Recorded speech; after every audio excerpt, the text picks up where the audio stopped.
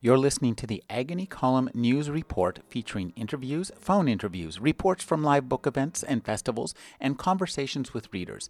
You can find additional news, interviews, book reviews, and more 5 days a week at the Agony Column website at trashotron.com/agony.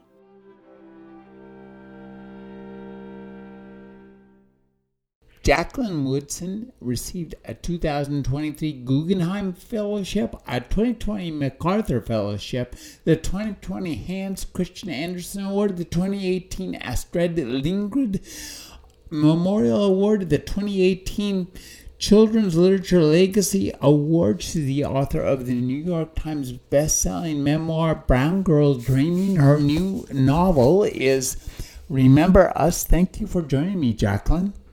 Oh, thanks for having me.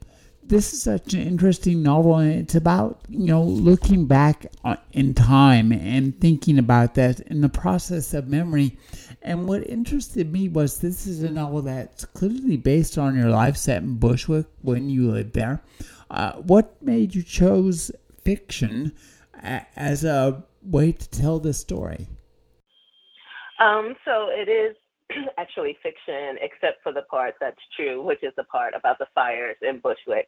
I made up all the characters. I made up Sage. I made up her dad, her mom, and I said it in a real time. And I wanted to do it that way because I did want to talk about the fires of Bushwick during the 70s, but I also, I write fiction, and I didn't think just telling that story was going to do the story justice unless there was a world created around that story that wasn't the world specifically that I grew up in. So tell us about the fires in Bushwick. My son lived there just before the pandemic, and then he moved to Rhode Island. But I thought it was really interesting to read back. It was called The Matchbox. Why? And was there ever a single person thing located reason for all these fires? No, there wasn't. In the end, they found that a lot of them were being set by landlords to get the insurance money for the buildings. They also found that, in some cases it was poor wiring. A lot of the places were basically held together with spit and tape to say, and that a lot of the buildings were buildings owned by people who didn't take care of them. Not tenants, but homeowners, landlords, and they were bought as profit-making entities, I should say, and they fell apart, and the people who lived in them experienced the consequence of that. And this was Bushwick in the 1970s and early 80s. It was places like the South Bronx.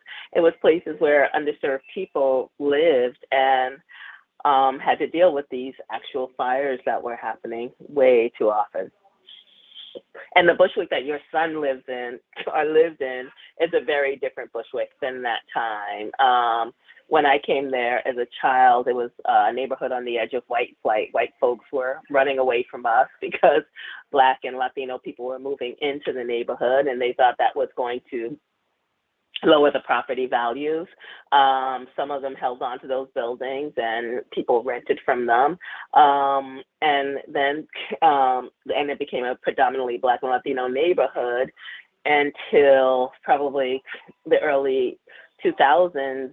When the neighborhood of Williamsburg, which is very close to Bushwick, and was an artist community, started getting too expensive, and people started moving toward Bushwick because they could get cheaper rents and build an artist community. And so white folks started moving back to that area, and that's probably, the area that your son moved into. Yeah, my son was probably one of those starving artists. A legacy that goes on and on. I just love the way this book was written, transparent prose, and it felt so interesting to me. The combination of poetry, the transparency of the prose. Could you talk about creating this prose style, which is, obviously a book that could be read by younger readers, but as an adult reader, I just found it thrilling to read. I mean, and you put an immediate sense of, tension in there because we want to know when these fires are going to come close to our central character. But it's just, it's really a page turner, and it's a pleasure to be on every page because of the beauty of the prose. Oh, thanks, Rick. That makes me so happy to feel like I was setting out to try to do something and someone reads it and I feel like I've done what I set out to do. But I think the reason that it talks to you that way and so many adults is because it breaks the rule of middle grade fiction in that it's an adult looking back on that time. And middle grade fiction is usually in the moment of that time. So if it's an 11-year-old telling the story, we're in the moment of that person's life. But here it's someone looking back from the adult perspective on that period of time, and the adults who enter into the book enter it from that perspective, whereas the young people who enter it from the perspective of the main character, Sage, who is young. One of the things that I loved about this book was the take on memory and how important it is to us. But, memory is so unreliable. And every time we remember something, we dredge it up through whatever our process and our feelings of the moment. And we change it as we do that. And so I wonder if you talk about writing a book about memory that is set in a time that you yourself are remembering, but you want to run it through your imagination and your writerly talent. Yeah, and it is that it's part memory, and with the memory, of course, has to come research because I don't rely on my memory alone. It's not that great. And but the feel of the book is that looking back and that memory of a time, which is, of course, at one point, in one way, what I'm doing, but I'm also creating a memory of that time, which is Sage's story. So yes, the fires happen. No, there wasn't a guy named Freddie. And so playing with that, playing with what is true and what is imagined and what is remembered and what is maybe misremembered, all of that goes into into what becomes the narrator, the reliability of the narrator to tell the story in a way that as a novel makes you believe that happened. And as a novel set in a period of time that was real, gives you information about what happened. So you're having these multi-layered experiences of both meeting someone who you might not ever meet in real life because they don't exist in that specific way, talking about Sage, but also being introduced to a time that you can go back to newspaper articles and other information and see that, yes, this actually happened, that this was true, that people did live during this time and people experienced this, and people's lives and homes were lost during this time.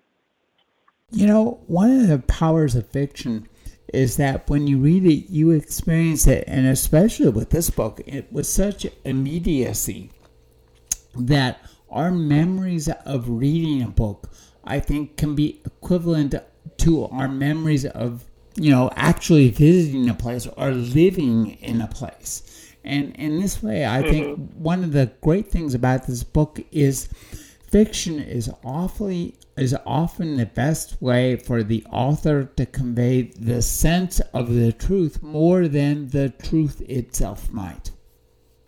It's so true, because I think when people go into fiction, they're open to the experience of what is happening in the book. And I definitely believe when I write, I'm a different person once I finish the book than when I started it. And I think that's the case for the reader too. They're open to listening to that story, to living inside of that story, to meeting the people who exist inside that story. And when they get to the end of it, they've had many experiences, whereas if it was just nonfiction or an article, they might not have that same breadth of experience in the narrative, in the taking in of the story, rather. Too, one of the things about children's fiction, especially as read by adults, is that, and the way this book reads, is it really partakes of the spirit and power of minimalism. And this is a book where less is more all the way through the book until, just when it's, I guess, like experiencing the power of a smell or looking at a cloud or just a landscape that's familiar, when just one small thing can open up a torrent of emotions. Yeah, and I think that's the great thing and the challenge of minimalism, right? Because you want the reader to have that experience, but you don't want to overwhelm them. And I think adjectives tend to overwhelm people and take them outside of the experience. And but I like to think of it almost as brush strokes, right? I paint this very subtle picture of a moment, and the reader meets me halfway with their moment, with their experience, and in that meeting, it becomes something much deeper and more profound for the reader, just because I've ignited in them both some part of their own experience and that openness to engage with the person on the page in their experience. One thing too, you refer to this book, and that one of the powers of this book is because it's the adult looking back on the childhood. The entire book is suffused with this feeling of melancholy and wistfulness, and also as an adult you realize how beautiful and wonderful your world as a child really was, because you were protected by your parents and your neighbors, and I think that this is really fun and a beautiful book to read. Oh, thank you so much. I think that is so true. When you look back, you see, and I feel like I started this with Brown Girl Dreaming, like investigating my past. One thing I saw was how loved I was and how protected I was. And I think the same in the case of Sage, looking back on that period from this distance, being able to see what was going on, but also to see how her mom protected her and her community protected her and her friendship with Freddie protected her. And I think that's the thing with readers coming to the book. When you read, a lot of times, hopefully, you're reading from the safety of your own space, right? So you can go inside sometimes very scary experiences, but because the narrator telling the story is able to tell the story that they've lived to tell it, and therefore they're okay, and therefore you and your safe space are okay, and in the end, things are going to be all right. Also too, one of the powers of this book is the character of Sage. She's a really great creation because she's just a bit outside of her community. She was in the 70s. I'm thinking, if I recall correctly, she would have been called she's kind of a tomboy because she's really good at basketball. And so I'd like you to talk about the import of sports where people who are very unlike one another are drawn together and also thrown in as opponents too at the same time. Yeah, it's so true. Many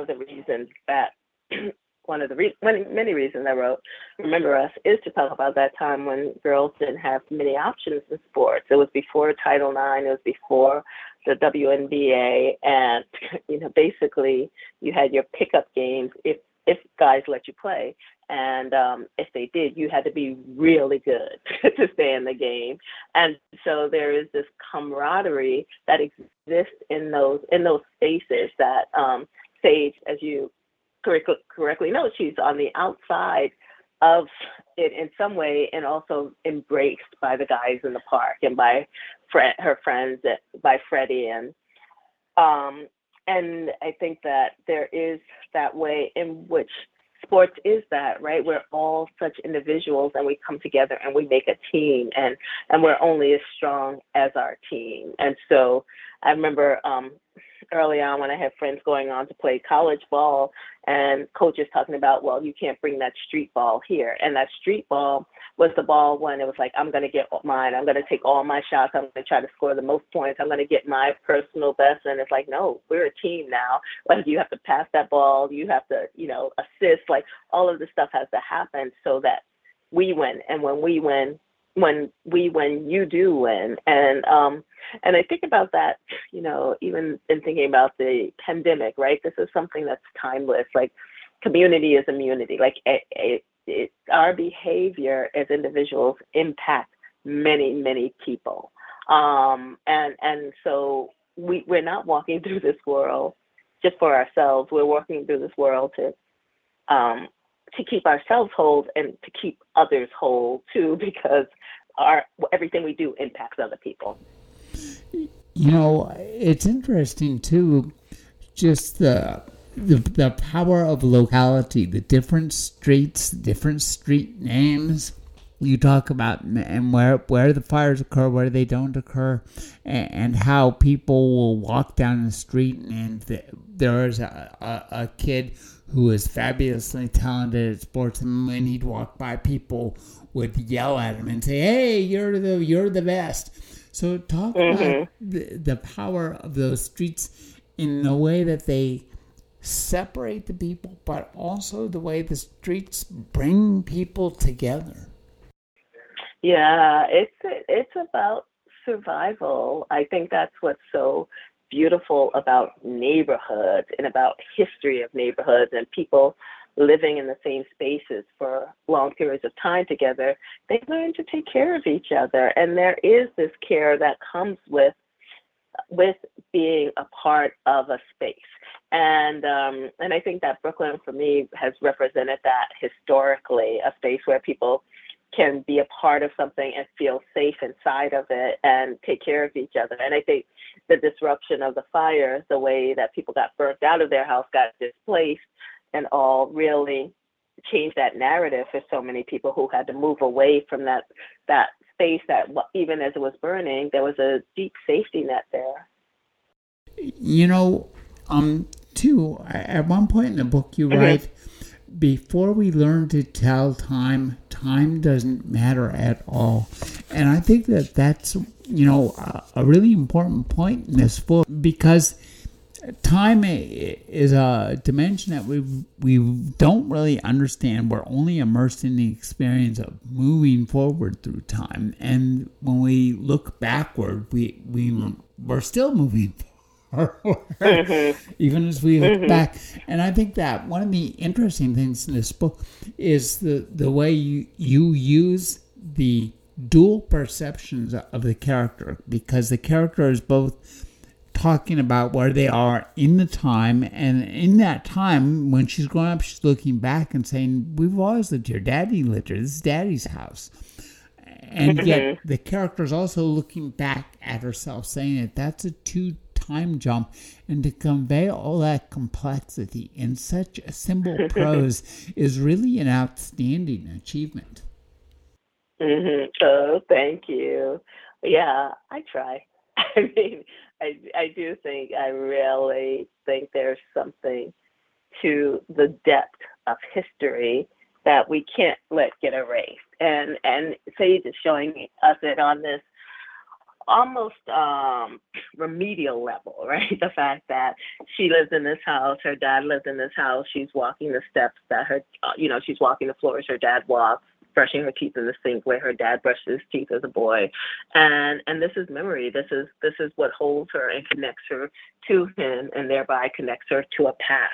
And I think that is just really important to always talk about and have a sense of, especially as this country we're living in tries to erase history, tries to erase people's histories with censorship and book banning and all the ways that things are happening. I really think it's important to talk about, our everyday histories, the histories of our family, and our long ago histories.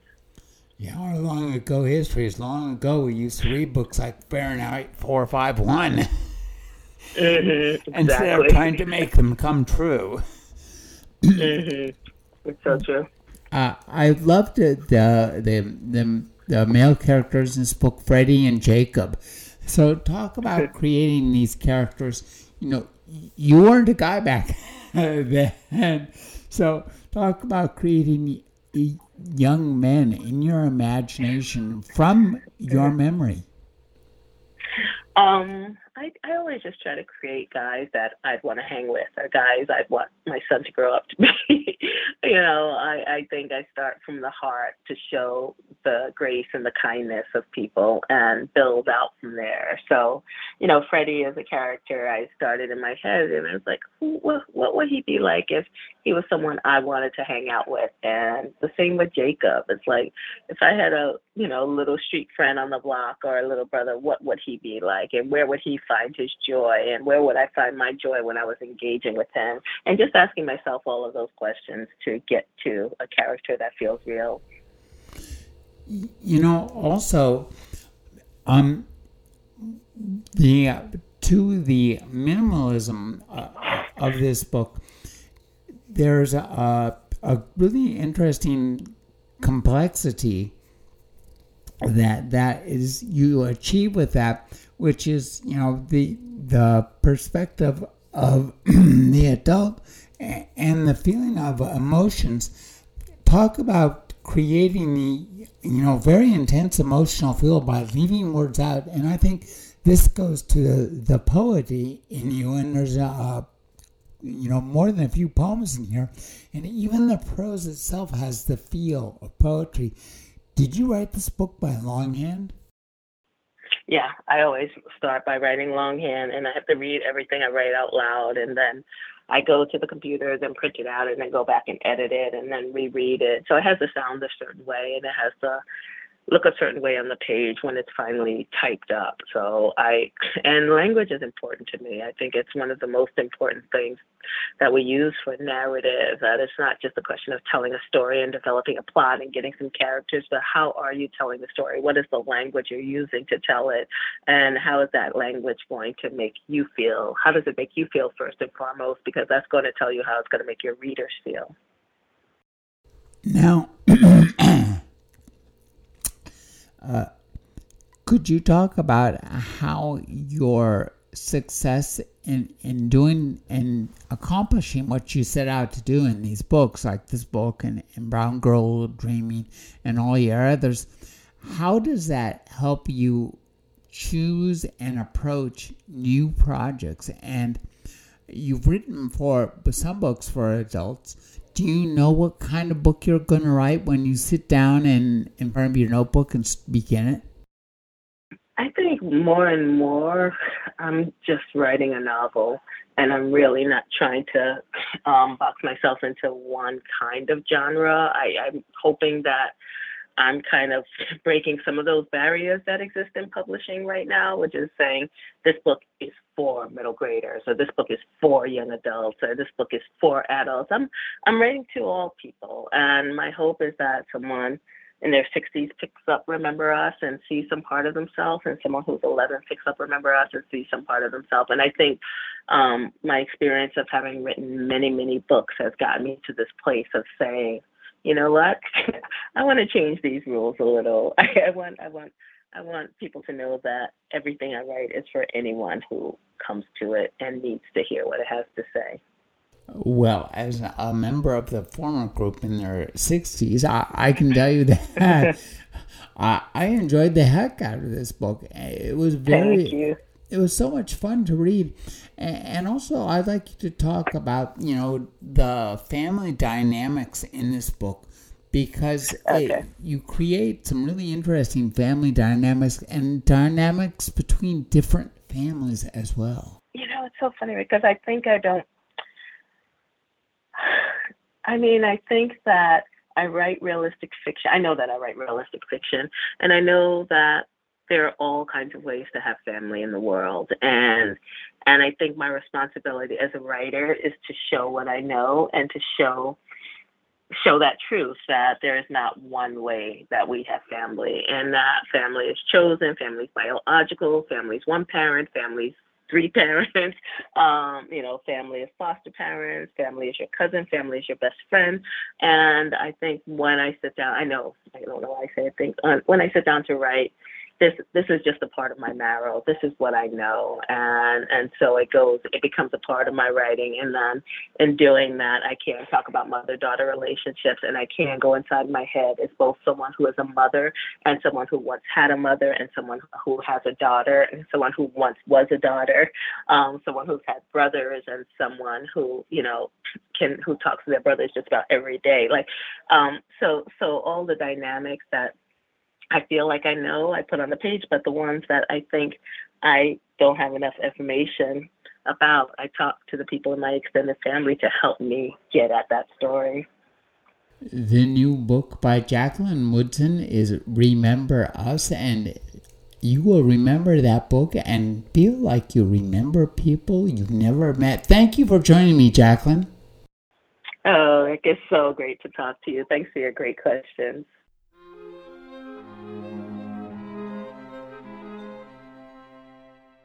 You're listening to the Agony Column News Report, featuring interviews, phone interviews, reports from live book events and festivals, and conversations with readers. You can find additional news, interviews, book reviews, and more 5 days a week at the Agony Column website at trashotron.com/agony.